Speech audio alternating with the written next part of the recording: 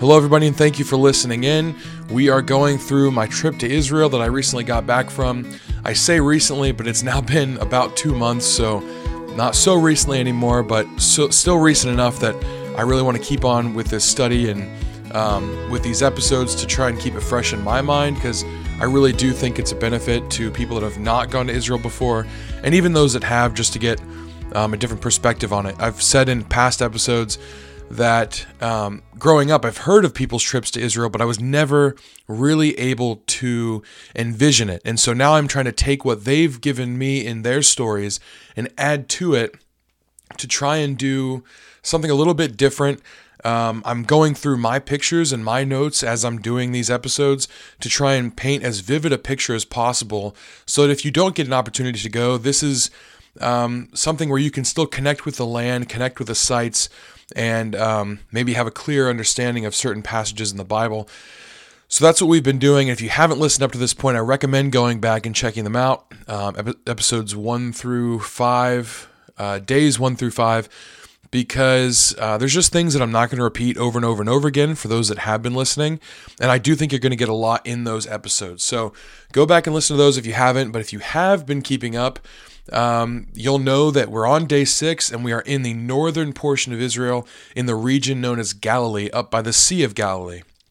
And I just want to say this place, this whole region to me was very interesting. It was very orienting for me as far as the land of the Bible goes.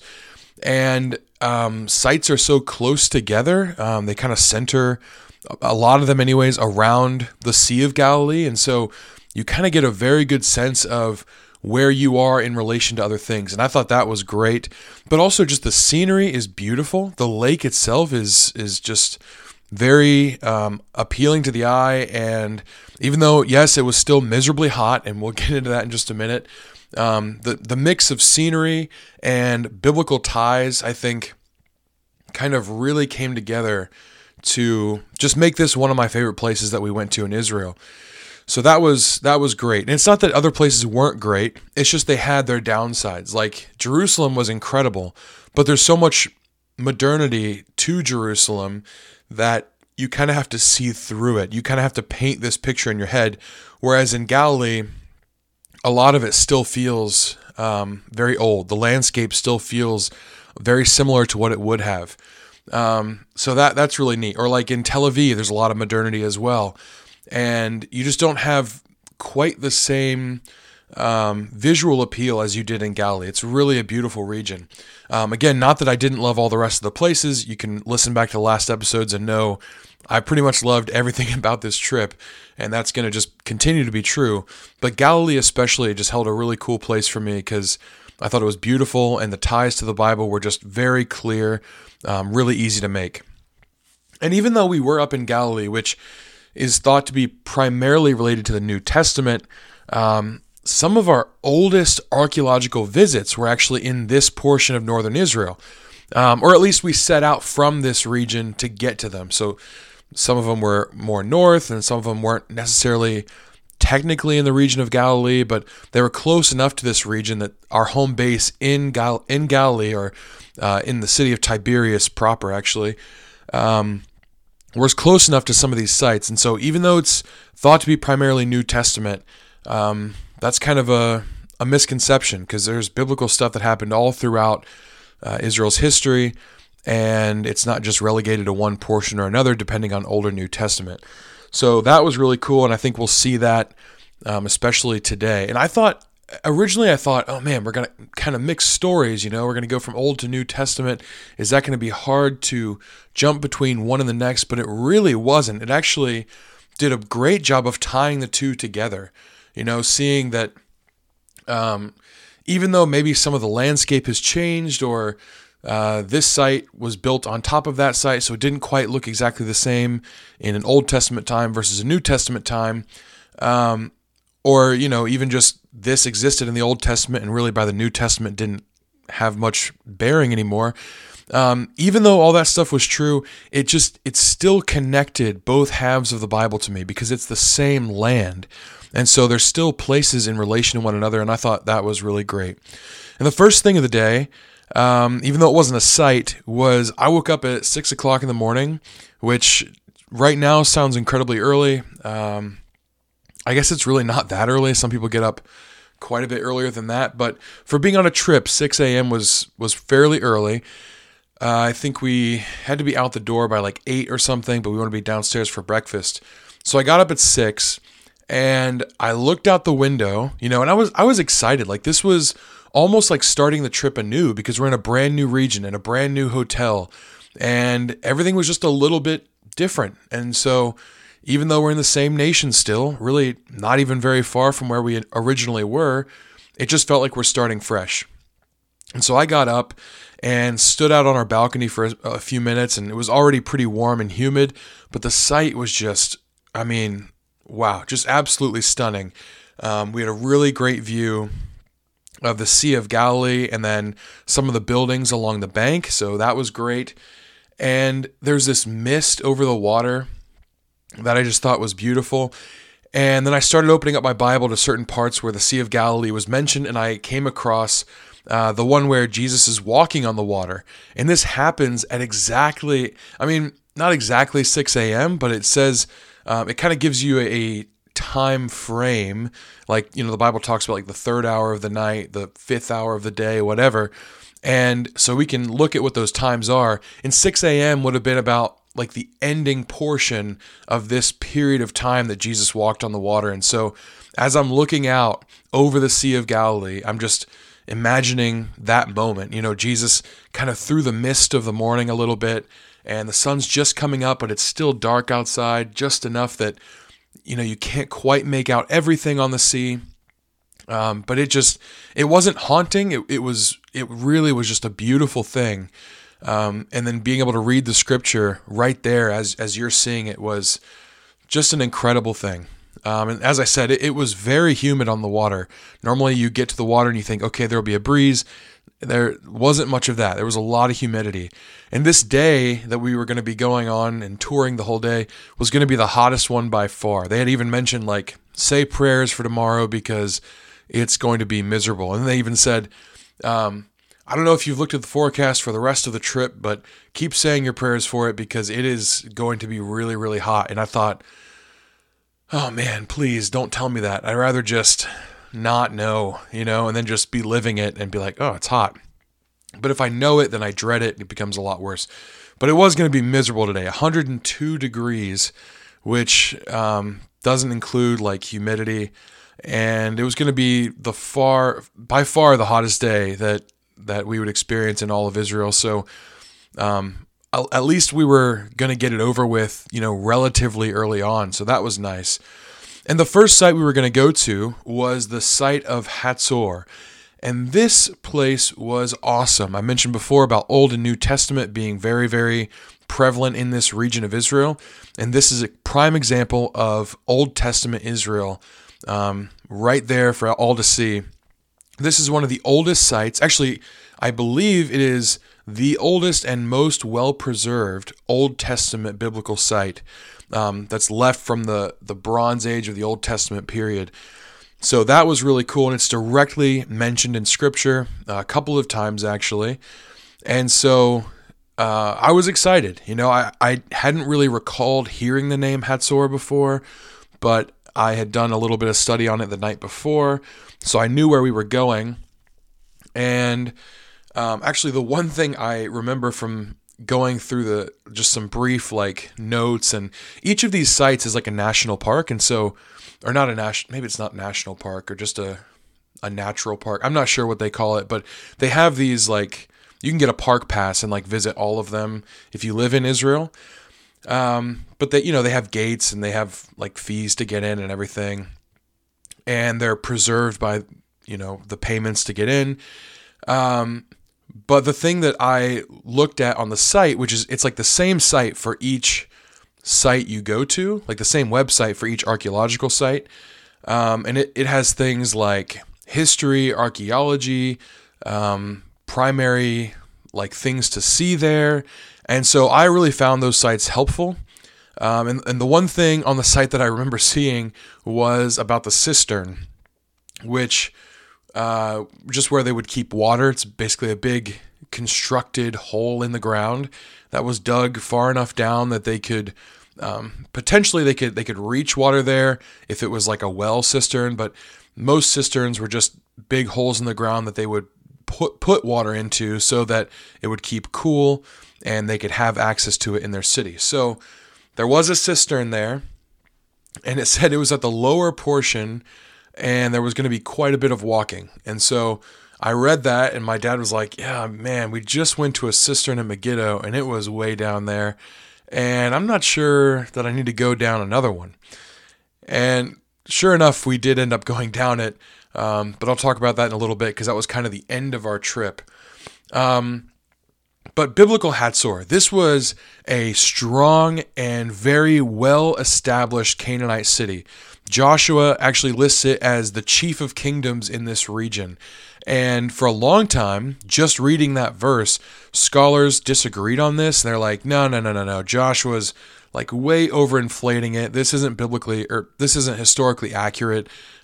He's making it seem like it was so much bigger because he defeated it. And so he wants to kind of trump Israel up as some great thing. But actually, this is a really cool example of the Bible bearing itself out to be true. Because after more archaeological excavation and historical research, Joshua has said something true here. So Egypt lists Hazor as like one of its primary places to trade with, and there's a lot of kingdoms in the area, but it doesn't, like some of the records from Egypt, which are very well documented records, only list Hazor. And it was also on a prime trade route from Mesopotamia, which is why Israel kind of wanted it in the first place. I mean, obviously it was still in the promised land of Israel that God told them to go and take. But this would have been definitely a place that they would have had their eyes on because of its very, very prime location for trade. But also, when they first excavated, they excavated a portion of it and thought, okay, this is a nice site, definitely from the Bronze Age of the biblical period. And this is Hazor. We can see it, but it's not that impressive. Well, they kept on digging, and they found an entire second level to this city. So there's like a top of the tell level and a base ground level, and all this together makes this site probably a place where there would have been, let me just check I think I had the right number, but I just want to make sure that I don't say the wrong number. Yeah. So in the Canaanite period, both the upper and lower city together, when they found this, they estimated that it probably had between 10 and 15,000 people. So this was huge for an ancient site, especially, remember, in this time you've got a lot of nomadic people, Israel themselves kind of being one after they left Egypt. They're wandering in the wilderness. So there's nomadic people, and then there are kingdoms, but they're not as large as like a modern day city, right? I mean, first of all, the population isn't that big as a grand total on the earth, but at this time, cities were, not quite 10 to 15,000 people in just your average city. So this was huge, massive. And when they kept on excavating, not only was it just top and bottom portion of the city that they found, but this whole thing spans something like 200 acres. And so it's massive, and they would have had a ton of farmland. They would have been very productive. They're not just like a midpoint on the trade route. They are like an active member of the trade system going on in the world at this time. And so, you can read the biblical account and hear about Canaan, and it's like, those are the people that Israel drove out. But we need to not forget that like these were some very well-established people at this time. I mean, they are trading with some of the biggest kingdoms in the world, like Mesopotamia and Egypt. And so they're no slouches. And the fact that Israel was able to overtake them, I see personally as a miracle. Other people might just say, wow, that's amazing. But I mean, either way, truly, it is an amazing thing that shouldn't be ignored. So Joshua saying that Hazor was one of the chief kingdoms in the region, that is no longer disputed based on everything they've uncovered. And this is why archaeology is so important. Some people, I think that a lot of well-meaning people, when they study the Bible, if they have like a background in faith, they are already operating under the assumption that the Bible is true. And so they don't feel that they need any sort of extra evidence, right? It's like, okay, well, archaeology says this. What should I care? Because I already believe that the Bible is true. And that's great. I think that's a good place to operate from, in the sense that God expects you to trust His Word and trust Him, and He's preserved it. But honestly, like, if the Bible said something, and like how much of it would have to be proven to be not true for you to say, okay, this is suddenly a problem? I think we need to ask ourselves that, because the reason we can rely on the Bible as God's Word is because He's proven it to be His Word. It says He declares the end from the beginning, so we can look at prophecy. He's inspired His people to write the Word throughout time, and we should be able to look at history, look at archaeology, and it should be verified. Now, I do think that some people come up with certain things that are like contradictions, and we can look at those on a case-by-case basis. I don't think the Bible contradicts itself. There's been a lot of good study done on that. But the more proof we have, the better it is. Not just for us. If you want to believe and you don't feel like you need to know the archaeological evidence, that's fine. I'm not saying you have to have it, but it's a really good thing to have as a testament to the Bible's trustworthiness for other people that aren't coming from a background of faith already. This kind of thing really, really does help people trust the accuracy of Scripture first, and then maybe that can build into a type of faith as they study more in depth into it. So I don't think we should be talking down any of the studies surrounding the biblical text, because I do think they're all important, and you never know what you might come across that someone has quote unquote disproven about the Bible. And it might shake you for a minute. It's like, wow, the Bible that I trusted, that I've not really studied into the accuracy of, says this, but in reality this happened. And if you don't understand like why people are making certain claims against the Bible, or maybe something done about a certain study, like if the Bible claims that this city was in this area, and then we look in that area and there is no city, it's like, okay, well, if you understand nothing about archaeology, you might not understand that there could have been another city built on top of that, and we might not have as much archaeological evidence for that site. And so to have no knowledge of any of these studies surrounding the biblical text could actually hurt you in the long run if you find yourself in a place where you don't know how to explain something to yourself or to another person, and they have more information than you do. So I think it's really cool when archaeology bears the Bible out to be true. It happens time and time again. And just the last thing I'll say about that, the thing is, though, sometimes science or archaeology kind of has to catch up to the Bible. Like in this example, Joshua says Hazor is a chief kingdom, and science and archaeology says, no, it's not. It's pretty clear that it's not. It's very evident from our study that it's not. All they had to do was dig a little deeper, And so don't take every archaeological find to mean that, well, the Bible's proven or disproven. You can't hang your hat on any one piece of evidence, because things change over time. But I do think overall, as a cumulative case, archaeology will bear the Bible out to be true, and I think it has up to this point. So that's something just to note as like a side thing as you're studying your Bible and studying websites or, any sources that you might find around biblical study. So at Hazor, what are we seeing here? A couple things of note. The first thing is a Solomonic gate, and this is Israel specific. So what a Solomonic gate is it's believed to be an invention by Solomon, who's said to be the wisest man to ever live. And it's imagine a gate to a city, and when you walk through this gate, instead of just being on the other side of the wall, there's kind of a hallway that you go down. And you walk straight down this hallway, and on either side of you are kind of outcroppings to the left and to the right. So little half hallways or enclaves on either side. And there's maybe 2 or 3 of these on either side of the hallway that you're walking down. And so any enemy that breaks forward from the from the wall of the city, or maybe breaks down the doors or whatever, enters into this hallway and is going to get attacked from either side from people hiding in these enclaves. But not only that, as you walk forward in this hallway that would have just been, attached to the city gate itself, it doesn't just open up into the city.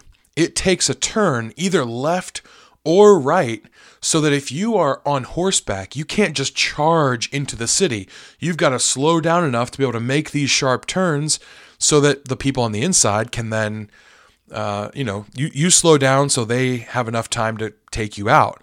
So it's just one last line of defense for the gates of a city. And Hazor has these gates, these Solomonic gates. Obviously, this wouldn't have been by the time of Joshua, but Hazor was a city in Israel for a long time after this, so that still checks out. There's also, in some of the archaeological ruins, there is a burn layer. And what I mean by that is literally a place that we can see was burned up. And how we know this, it's rock. So how do you burn rock? That's a hard thing. I don't really understand it either. But at this time, there's roofs that are made of like thatch and straw. And so this stuff would have been burned up for sure, as well as anything in the homes or in the buildings. But something really interesting is the construction of Hazor was built in a 3-tiered system. So on the bottom, you had mud brick. And then in the middle, you had this layer of wood. And then on top, you had another layer of mud brick. And there was, obviously, none of this is preserved from all that time ago, especially because Joshua very clearly says he burned it down. But they have reconstructions of this at the site that illustrate it really well. It's not like 3 even layers by any means. There's like a thick layer of mud brick, maybe up to about your knees. And then there's the smaller layer of wood, just like kind of one plank all the way across. And then on the top, there's mud brick as well, but kind of a different kind of it actually.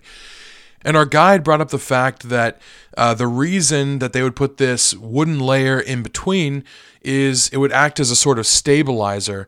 And they would, the top portion of mud brick, I believe, was of a different kind of, like they baked it differently than the bottom layer. The bottom layer was much harder, and the top layer was, it was still very hard, but a little bit more brittle and a little bit more, it's just the same situation as like making a foundation for a house. And so they'd put this very, very hard stone at the bottom, then a layer of stabilizing wood, and then they could build more mud brick on top of that pretty high because of the flat, even surface that the wood allowed them to have in the middle of this wall layer.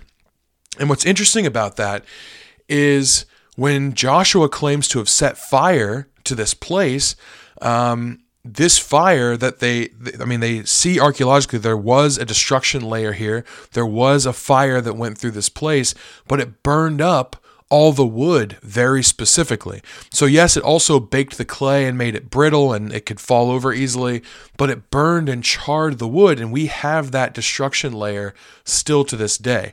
And archaeologists actually say this fire burned hotter than like a normal fire. They think because there was a lot of olive oil around and that made it burn hotter, but then also this wood layer helped it to burn quite a bit longer and stronger as well.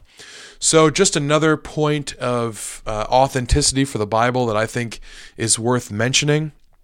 So not only does it speak to this being the correct place that Joshua did in fact burn, but also that it was destroyed at some point, because we can see a destruction layer. The third thing we saw here after this, like we kind of went up the hill, past some market areas, and then we saw like an altar that was there. And we went into this big palatial building, which is where we saw the 3-tiered walls. And after that, from that palatial building, we read the account of Joshua coming up against Hazor and attacking it and defeating it and burning it down. But After that, we walked outside again, and remember, we're in different groups. So all 4 groups are at Tel Hazor because it's a huge place, but we're just kind of going in a staggered way, like crisscrossing past each other. So every once in a while, you'll be in a building, and then as you're coming out, another group will come in. And that's just kind of how we managed all the people in one site because it was a big place. But after that, after the palace, we went to the cistern. And I just thought this was kind of funny, but when we were going down it, I think like my dad didn't really realize that we were going down it because the guy just says, okay, we're going to be moving on over here. He doesn't say like, for those of you that saw that we were going to be walking down 1 billion stairs to the cistern, this is now the time we're going to be doing that. So suddenly we're just going down some stairs kind of unassumingly. And before you know it, we're headed down into this cistern. And my dad's like, you've got to be kidding me. I didn't know we were going down this. Like, he was all ready to be like, nah, I'm not going down there again. Because it was a long way down. And at this one, interestingly, at Megiddo, I kind of forget exactly how many stairs it was down. But after people had trouble going down and then back up at Megiddo, our guide was like, okay, well, this one at Hazor won't be as difficult. So it'll be okay. I found this one way more difficult because even though like stairs proper, there might not have been as many. The stairs to get down to the stairs, there was quite a bit of those. And so we walked down quite a ways to get to this cistern. And I still thought it was awesome. Every time we went to a cistern, I was just incredibly amazed because it's kind of like when you're at an archaeological site, a lot of it is torn down. And even though they've done a lot of reconstruction to build it back up, it's a shadow of its former glory. You know, you can't really tell how high up something was or how large a building was. You can kind of just see the perimeter of it. And so looking at the cisterns, though, a lot of those are still very well preserved because they're under the ground. And so seeing the enormity of the cistern gave me a good sense of the enormity of the city, not just in population, but in what they were capable of building. Because they had to dig into the ground, you know? I mean, it was a long way, and we fit, all of us down there. But I guess, the real problem with this site was that it was just like one staircase leading straight down, and then you turn right back around and go straight back up. So there's not a lot to see once you're down there. You're just kind of descending into a hole. And you can see, I got a picture pulled up right now just for my own reference. So you walk from the top portion of Hazor, the top city area, and then off to your left, you can see this giant square hole in the ground. And when I say giant, I mean like maybe half a football field in length, about 50 yards by 50 yards, a big square. And there's a staircase in just one corner of it. And that staircase goes down quite a bit. But in order to get down into that big square hole area where the staircase even is, you got to go down quite a bit of stairs and then around it to get to the other side of it. So it took some time to get down to it. Then once we're at the staircase, it was just a metal staircase kind of following along the path where the original staircase was. So that was kind of cool because you can see what they would have walked down. And to be honest, it was quite significantly like steeper and slipperier. I mean, it looked a little treacherous, honestly, to walk down the stone stairs. Now, of course, that's been eroded over time, and I'm sure they used to be a lot more crisp and everything. But looking at them then, I thought, man, I wouldn't want to walk down like that. I'm glad we have like well-made, even-spaced stairs to go down. But we did. We just went down this giant hole, saw a little bit of water at the bottom, and turned around and went back up. Some people were not a big fan of that, but I still thought it was cool. In hindsight, my muscles don't hurt. I'm not tired from the walk, so worth it. Even though at the time it was like, this is quite a ways down there. So once we made it back to the top, from the bottom portion of this site all the way back to the top portion, the last thing to see there before we left the site was this 12-pillared Israelite home. And this is a construction common throughout Israel for specifically Israelite dwellings. They do think they got the idea from the Canaanites because there are some sites where it's very clearly Canaanite and there are these homes there, but it became very signature of Israel to build these homes. And basically, it's just 12 pillars, all standing up, like rectangular pillars, and it's kind of hard to explain because I can't even really get a good picture of it. All I know is I'm looking at this big square flat area with 12 pillars in it. That's all I can see. Now, if you go online and type in like 12 pillared Israelite home, or I don't know, whatever, there's a few of them. There's one in the land of Goshen, which is like more in Egypt. There's one in Jerusalem. There's one in Beersheba. And then there's this one here at Hazor. And this one in Hazor is thought to be around 1000 BCE, which is just absolutely insane. I mean, think about this, 1000 BCE. That means like over 3,000 years ago. And for some reason, just saying 3,000 doesn't sound like it's that long. I'm just thinking, if I were in America and I went to some of our oldest sites, I would treat them with care, right? Like I would, you don't go to Independence Hall and just like slap the Liberty Bell, some people touch it, whatever, but I'm all for touching whatever you can when you go to some of these sites. For me, it like connects me to the history, and I think it's cool, even though people hate that I do it. But those aren't even nearly as old as some of the things in Israel. So 3,000 years ago, as an American, with American history in mind, I just can't really even comprehend it. Even though academically, I understand that time did go back to that point. And I might even say like, oh yeah, this is from 1,000 years ago, 2,000 years ago, whatever, or the time of, Tel Hazor, 1000 BC. Like I'll say those numbers without really thinking much. And yet to actually, walk myself back through history, like, generation at a time or era at a time, to get to 3,000 years is honestly just kind of nuts. So the fact that I'm standing there and can like walk amongst these sites and like touch the stones, and they're just like, yeah, they'll hold, don't worry. They've held for 3,000 years. I think they'll hold by you touching it. So you can really get up close and personal with some of these sites. But these 12 pillars would have separated the house, and there would have been dividers in between into basically 4 sections. It's also known as a 4-room house. And you'd have like a main area, an area off to the left, an area off to the right, and then a back portioned area, which would have kind of been an overhang. And they're used for different things. I'm just going to read what it says here on this site about this Tel Hazor site specifically. It says the 4-room house at Hazor, characteristic of the Israelite period, has a central courtyard and rooms on 3 sides.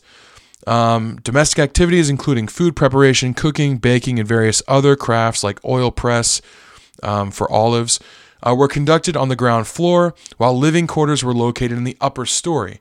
The central chamber on the western side served as a pantry and could be accessed only from the second story by means of a ladder. So you've got 2 stories here also, which is interesting. For some reason to me, when it was 12 pillars, I thought, okay, maybe that's significant, like the 12 tribes of Israel or something, but that doesn't seem to necessarily be the case. It's just they weren't thinking how many pillars will we use, then we'll build our house around that. They're thinking, what do we need in a home? And then they would, it just ended up being 12 pillars. But I do think it's interesting that across the board, they kind of get this sense of what each room was used for. It's like if I walked in, I barely know, like in my last house that I lived in, we had like a front room and we had an inner like living room area, and they're both called the living room. In some houses, or like one's the front room and one's the living room, and one's the TV room and one's the piano room. We had a piano in that front room. So it's interesting because I don't know that going into any house, I would be able to just tell like, oh, this is an office or this is a bedroom. But based on the archaeological evidence and the things that they found in these rooms, it seems like pretty consistently across the board, they use these rooms consistently. And so like you could go from one site to the next and you know that, okay, on the right side, this is where the oil press would have been, and this middle area would have been used for this. And I don't know, I just think that's interesting. Kind of gives a little insight into the home life of Israelites and what was popular building at the time. So I guess this has been Israel HGTV. I guess that's all I'll really say about that. So that's Hazor. And while we're there, the main focus seemed to be on Joshua's defeat of the king of Hazor. And our guide pointed out across the valley. It's called the Hula Valley. And it was just really beautiful down below. And he showed us how far after Joshua, in Joshua 11, it says he attacked them and then they fled and they chased them as far as a certain place. And he pointed off across the valley. He said that would have been about to the base of that mountain over there. And it's like 30 miles. And the idea of climbing this hill, fully armed, ready to attack, that already was a lot. All we did was walk down in the cistern. We're like, okay, we're done. But, these guys, they like marched up this hill with a whole army, fought so valiantly that they won. They beat this well-defended, fortified city, and then chased them 30 miles back down and across the valley and partway up a different mountain. That is dedication, and it shows, they were incredibly fit, and it was no easy thing. And this actually lends accuracy to a different account of Hazor, when Jael defeats Sisera, and he's kind of the leader of the army of Hazor, which incidentally poses some biblical problem, because we have Hazor being a Canaanite city that is defeated by Joshua, and then later this same place is said to still kind of be occupied by Canaan. So how is that? If Joshua came in and burnt it down, defeated its king, and then they all fled, how then years later, and no one's really sure how many years later the judges reigned, or specifically Deborah from Joshua, but during this period, Deborah and Barak, they're going against Canaanites, and it says that once again, they're going against the king of Hazor, and this Sisera, who's the leader of the army, is the one that goes into battle with them. But all around this area, there's all this valley on any side of this tell that you look. And so when Jael is running and fleeing for his life, when Sisera is running and fleeing for his life, and he's looking for a place to turn off into to rest for a while, you think, Sisera, how stupid do you have to be? Like, keep running, you already made it this far. You want to live, keep going. But there is a long stretch of land in between anything. And so, he sees a tent. He knows this tent to be a person that is relatively friendly to the king of Hazor. And so he turns into that tent, and that's where Jael ends up killing him with a tent peg. But it just lends some biblical accuracy to that story and give some color to it. You realize, like, okay, he's not just running and looking for any old place to hide. He's probably running for quite a long time, because after he fled from his army, there's not a lot of places to hide out on the valley plain there. So that's just an interesting thing that I've been thinking of as I've gone back over the site itself. So then we left Hazor. We were pretty glad to do it because it was hot and there wasn't a lot of cover at Hazor. And the next site we were going to was the Mount of Beatitudes. So from the oldest place you could possibly be in the Old Testament, or at least one of the oldest, we'll actually visit one older one in just a few days. But so one of the oldest sites in the Old Testament, all the way to the New Testament, and you're refocusing to think about Jesus Christ and him living in Galilee and preaching in Galilee and drawing multitudes after him. And this is where we're going next. In this Mount of Beatitudes, there's some disagreement on whether or not this is the actual site. It's really hard to say because there's no specific landmark other than the fact that it's around the Sea of Galilee, which this site is. Who's to say exactly the location? There's not a sign somewhere they can dig up that says this is where Jesus gave the Sermon on the Mount. It just doesn't work that way. But at any rate, this is the traditional site. This is where the Catholics believe it happened, and I don't know whether it was or not. It didn't really matter. For me, this was just a place to reflect on that portion of Scripture, realizing that it was in this area. It didn't matter to me so much that it was in this site or like Jesus stood on this rock to give it. I was just there and realizing that, okay, everybody here is thinking of the Beatitudes and remembering Christ's sermon and remembering his words and kind of getting a picture of the landscape that the crowds would have looked out on. And all of that is accurate. So I was okay with that. That didn't really pose much of a problem for me. And this church really is beautiful. I mean, I thought it was stunning. It was built, it's rather new. It's not an old church as far as Israel standards are concerned. It was built in 1938 by a man named, let me see, I have his name, Antonio Barluzzi. And interestingly, it was partly financed by Benito Mussolini. So I'm not going to say anything about that, but that is a name people know. And how interesting that he financed a church that I visited. But it was beautiful. And this Italian architect, Antonio Barluzzi, did an awesome job. He used some basalt stone, which is this really dark black stone that is common to the region of Galilee, especially around the sea. And so it's got this beautiful contrasting stone where you've got basalt and then white marble or kind of a sandy marble all the way around it. That makes a really beautiful contrast.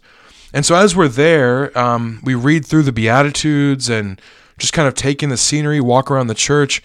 There's nothing to see archaeologically here. It was, again, just to be in mind of that scripture. And it's interesting, this whole church has 8 sides to it, one for each Beatitude. And so you'll see people around each side kind of focusing on each one. And even though I don't know if this was the same exact site that Jesus was, I did take some dirt from this place and rub it in that part of my Bible. So in Matthew 5, when Jesus gives a Sermon on the Mount, and it's not dirt that was, the dirt that I have from some places is a little bit more circumspect, and at others it's a little more authentic. So like at Hazor, I took it from like the ground at the altar, and that is exactly where the altar was, and it is, legitimate dirt from the ground there. At the Mount of Beatitudes, I reached in a raised garden bed and just took some dirt and mulch and rubbed it in there. But I wanted to remember the place because it was beautiful. It was very good for meditating and just thinking on the scripture. And I walked around the building and it was really nice. I thought it was a pretty church and something worth seeing. It's also just interesting because we would see this site later from farther away and get kind of an overview of it. But you start to get a sense as you're here of how everything in this area is overlooking Galilee. Now, Hazor wasn't, that's a different thing.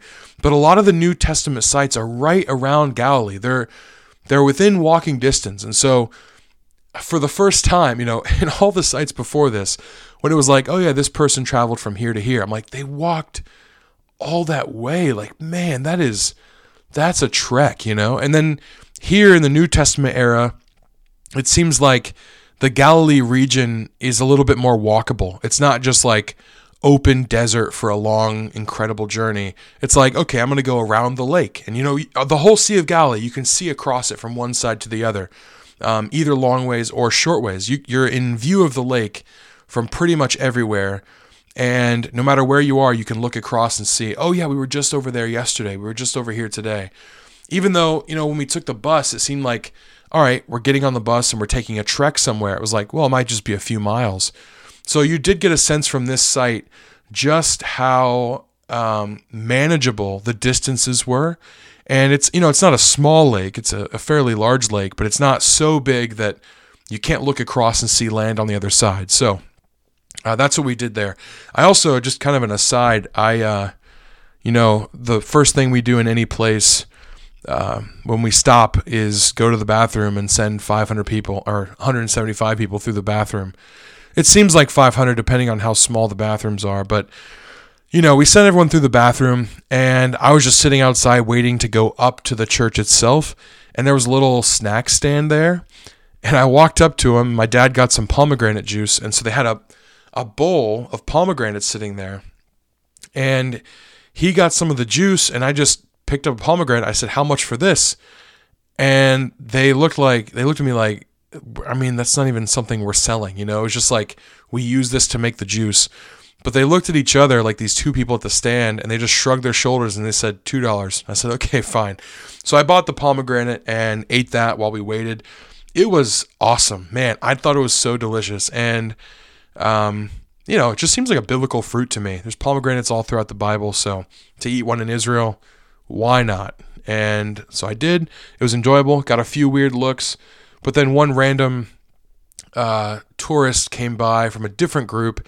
I think they were Asian, maybe. I'm not sure. And he took a picture of me because he thought it was cool, and I gave him some. So that was just a little interesting thing that happened, kind of random, but it was a good pomegranate.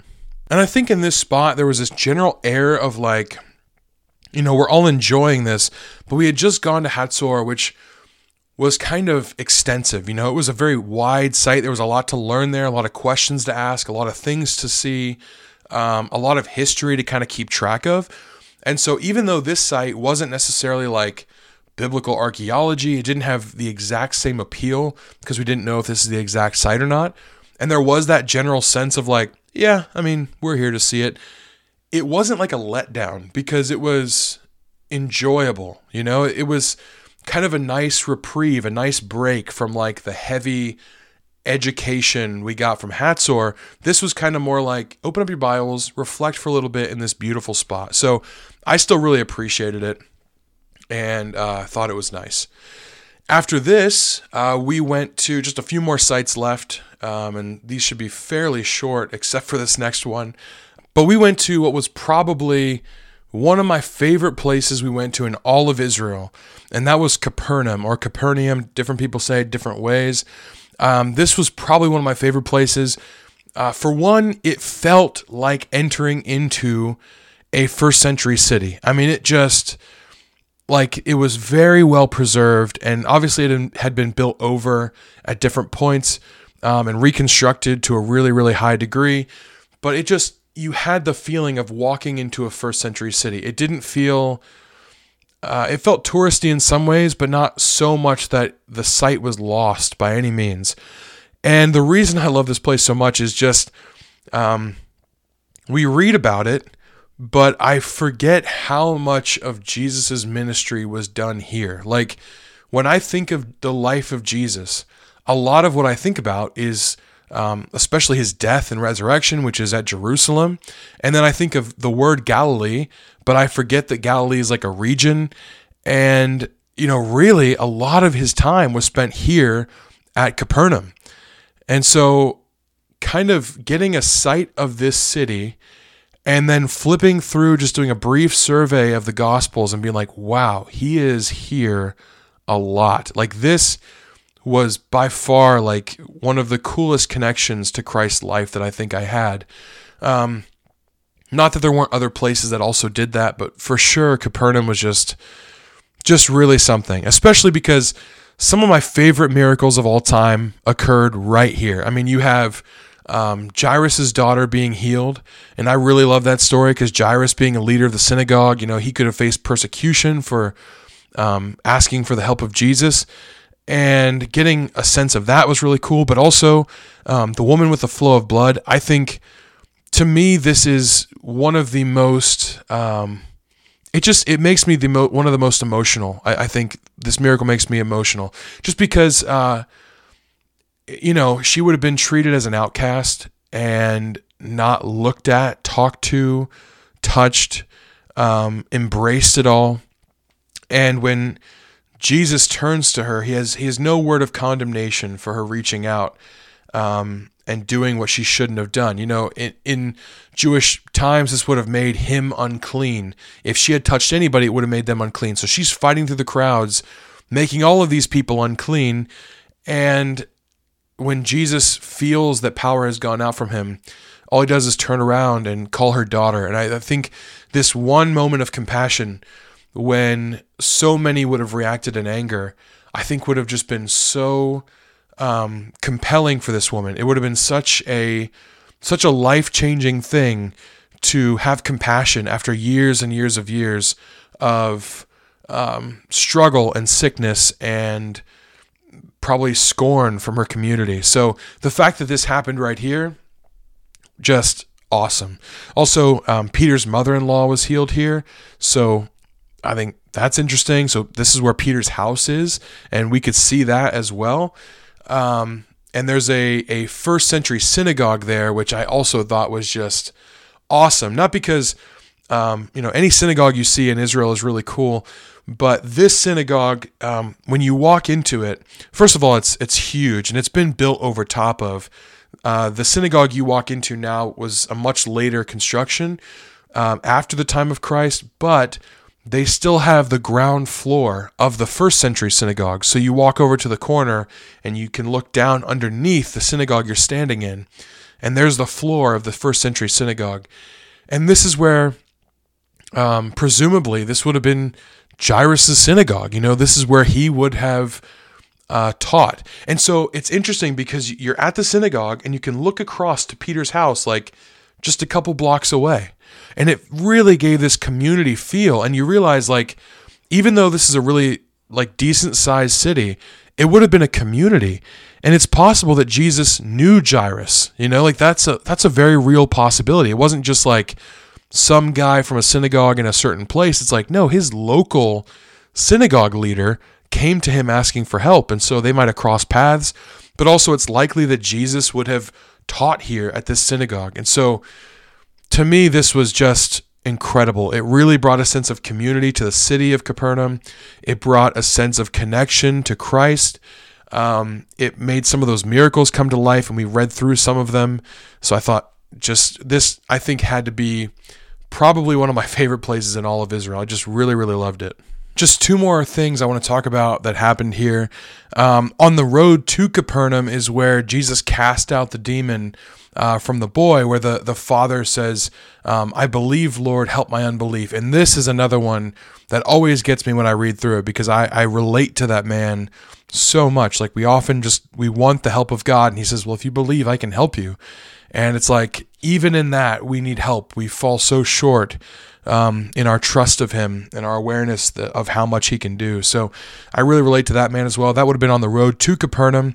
And then following that event at Capernaum itself is where they came to Jesus and Peter and said, like, are you guys going to pay the temple tax? And Jesus says, Peter, go over to the water and fish out, one of the fish you catch, and then open its mouth, there's going to be money in it. And so this is right there at Capernaum, and we can stand there at the house of Peter, and if you're facing the front of the house, you can look off to the right, and there's the Sea of Galilee, and you just walk down a bank right to the sea. And a lot of people actually ended up doing that. You had options of like, well, okay, you can explore around for a little bit. I ended up going into the church there, which is like directly over top of Peter's house. And other people went down to the Sea of Galilee, right where this would have happened. And so you are just in contact with an incredible specimen of archaeology, but also just very, very heavily spiritual moments from Scripture that I think all people go back to, and they're written for our edification, So some of these moments, Capernaum was a beautiful blend of archaeology and history and spatial awareness of the landscape and feeling a spiritual connection to the words written in Scripture. And so for all those reasons, this is one of my absolute favorite places. As I mentioned, other people went down to the water. I went up to Peter's house and then into the church there. Pretty simple church, just kind of built in kind of a big, I want to say it's an octagon. I'm not really sure if it's a circle or an octagon, but you walk up some stairs, and then in the center of this church, there is a clear glass floor that looks into where Peter's house would have been. And it's interesting that they understand that this was probably Peter's house for a couple of reasons. It was clearly a place that people visited, which they visited it prior to Helena, which is Constantine's mother, when she visited all these areas in Israel and like picked out all the quote unquote holy sites and built churches there. This was a place that the tradition that this was Peter's house goes before that. So already I love it because, I don't know, anything connected to Helena just really kind of, I don't know, I just don't trust it that much. So to know that the tradition goes back before her is really nice. But in this place, they have one of the earliest churches. So this would have been set up, it's a very small building compared to the church that's built over top of it, but it's right in a cluster of like these 12 houses right around it. And there's an octagon shaped building surrounding the home. And the home itself wasn't huge by any means. But on this octagon wall that's built around the home, which was built in the 1st century, so just after the death of Christ, presumably, or in his resurrection, they have things written here like Peter, helper of Rome, and then they have, which incidentally is proof that Peter probably did go to Rome at some point, and there's disagreement about that. Peter, helper of Rome, and then there's also some inscriptions that directly link this place to Jesus Christ, and they're very, very early writings from the 1st century. And this would have been a place not necessarily that they kept church. It would have been like a house church or a place of prayer. And so that in itself is interesting, that this tradition that this was Peter's home goes back quite a bit before Helena, all the way to the 1st century actually. And this would have been a place of pilgrimage for Christians in the area. So it kind of felt cool to connect myself to early 1st century Christians, not just Jesus and Peter, but those who, after the events of Jesus' life, went to some of these sites and were just like, okay, this is where this happened. And I'm doing the same thing thousands of years later. I think that's interesting and really connected me to those people throughout history. So that was great as well. After Capernaum, we walked back to the bus. We couldn't really pull the buses up very close, so we had to walk a decent ways back to the bus. But we just had 2 more things to see, and they were just relatively short stops. One of them is just known as the Jesus boat. And we went to an area really close to Magdala, and they have a boat there that within the last, 50 years or so, I don't exactly remember the date, they pulled a boat, like a fishing boat, up out of the Sea of Galilee. There was this archaeologist guy that, it's kind of interesting, like he really wanted to find something that left his mark on the archaeology world. And so he was walking along with metal detectors on the beach and even into the water a little bit. And his metal detector caught something, started digging, and he found some nails there. When he started digging out around, there was a whole boat.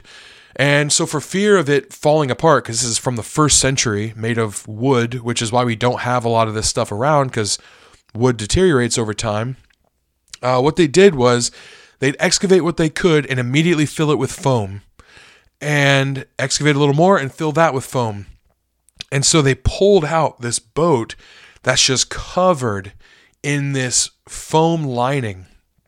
And they literally, it was a buoyant type of foam, and they literally sailed it across Galilee to get it to its destination, where they had built this building to not only study it but then display it afterwards. And so, for the first time in 2,000 years, this boat sailed across the Sea of Galilee, and someone actually rode on top of it as they, kind of took it down the lane there. So I think that was really cool. They had like a video set up to let you see how they excavated it and everything. And seeing it was neat because, you get a good picture of Jesus in a fishing boat with his disciples, or what Peter, James, and John would have grown up doing. And, it looks pretty much like you'd expect. It's pretty beat up, but still very well preserved. Like you can tell it's a boat, and they documented the process very well. So you can see they weren't just messing with you. They weren't just like constructing something and then setting it up and saying this is what it was. They did a good job of documenting. So that was pretty neat to see. But after that, the last thing on the list was a boat ride on the Sea of Galilee itself. And this wasn't anything crazy. It wasn't like we're getting on a 1st century fishing boat or anything. It was a modern boat, giant, so that we could fit like I think 2 groups per boat. So, if there's 175 people total, we probably had maybe, 80 people per boat, maybe a little bit more than 80 people per boat, maybe 90.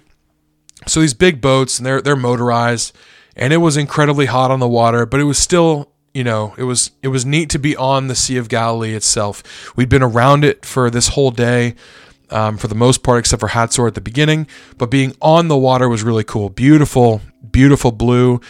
We can see over to the Golan Heights. We can see over to the Decapolis where, so much from Scripture happened. We'll probably talk about that at a different time.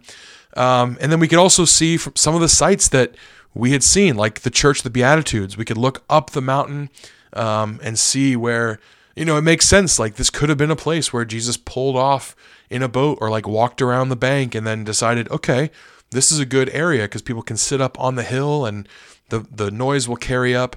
So maybe it was there, but we could see the church from down on the water. So that was cool.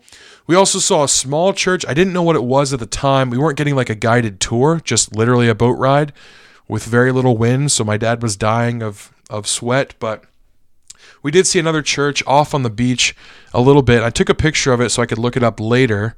And it's just a square building, maybe 2 stories tall, not very big at all, surrounded by trees. And what this is this is where the Greek Orthodox Church believes that Jesus and the disciples ate together after his resurrection. We have about as much archaeological evidence for that as we do the Mount of Beatitudes, which is to say none. But I still thought it was a cool place, and there is a beach there, so you could at least picture that this could have been where Jesus pulled off to eat with his disciples after resurrection. But if not, this is still the lake. You look everywhere around the lake or the sea, and something happened here, right? Like this is the stomping grounds of Jesus Christ and his disciples. So that was just incredible. And it was a very orienting trip as well, just because you really can see the whole lake and all the little cities dotting around it, or, churches that dotted the area to mark certain important historical sites. And that was the last thing we did. After this, we went back to the hotel. We had dinner. I tried sheep brains, not my favorite thing by any means, but, it was a huge buffet and we're just putting stuff on the plate. And I saw that and I was like, all right, well, it's something to try. It's kind of like a meat mushroom, which is just a horrible thing to think of.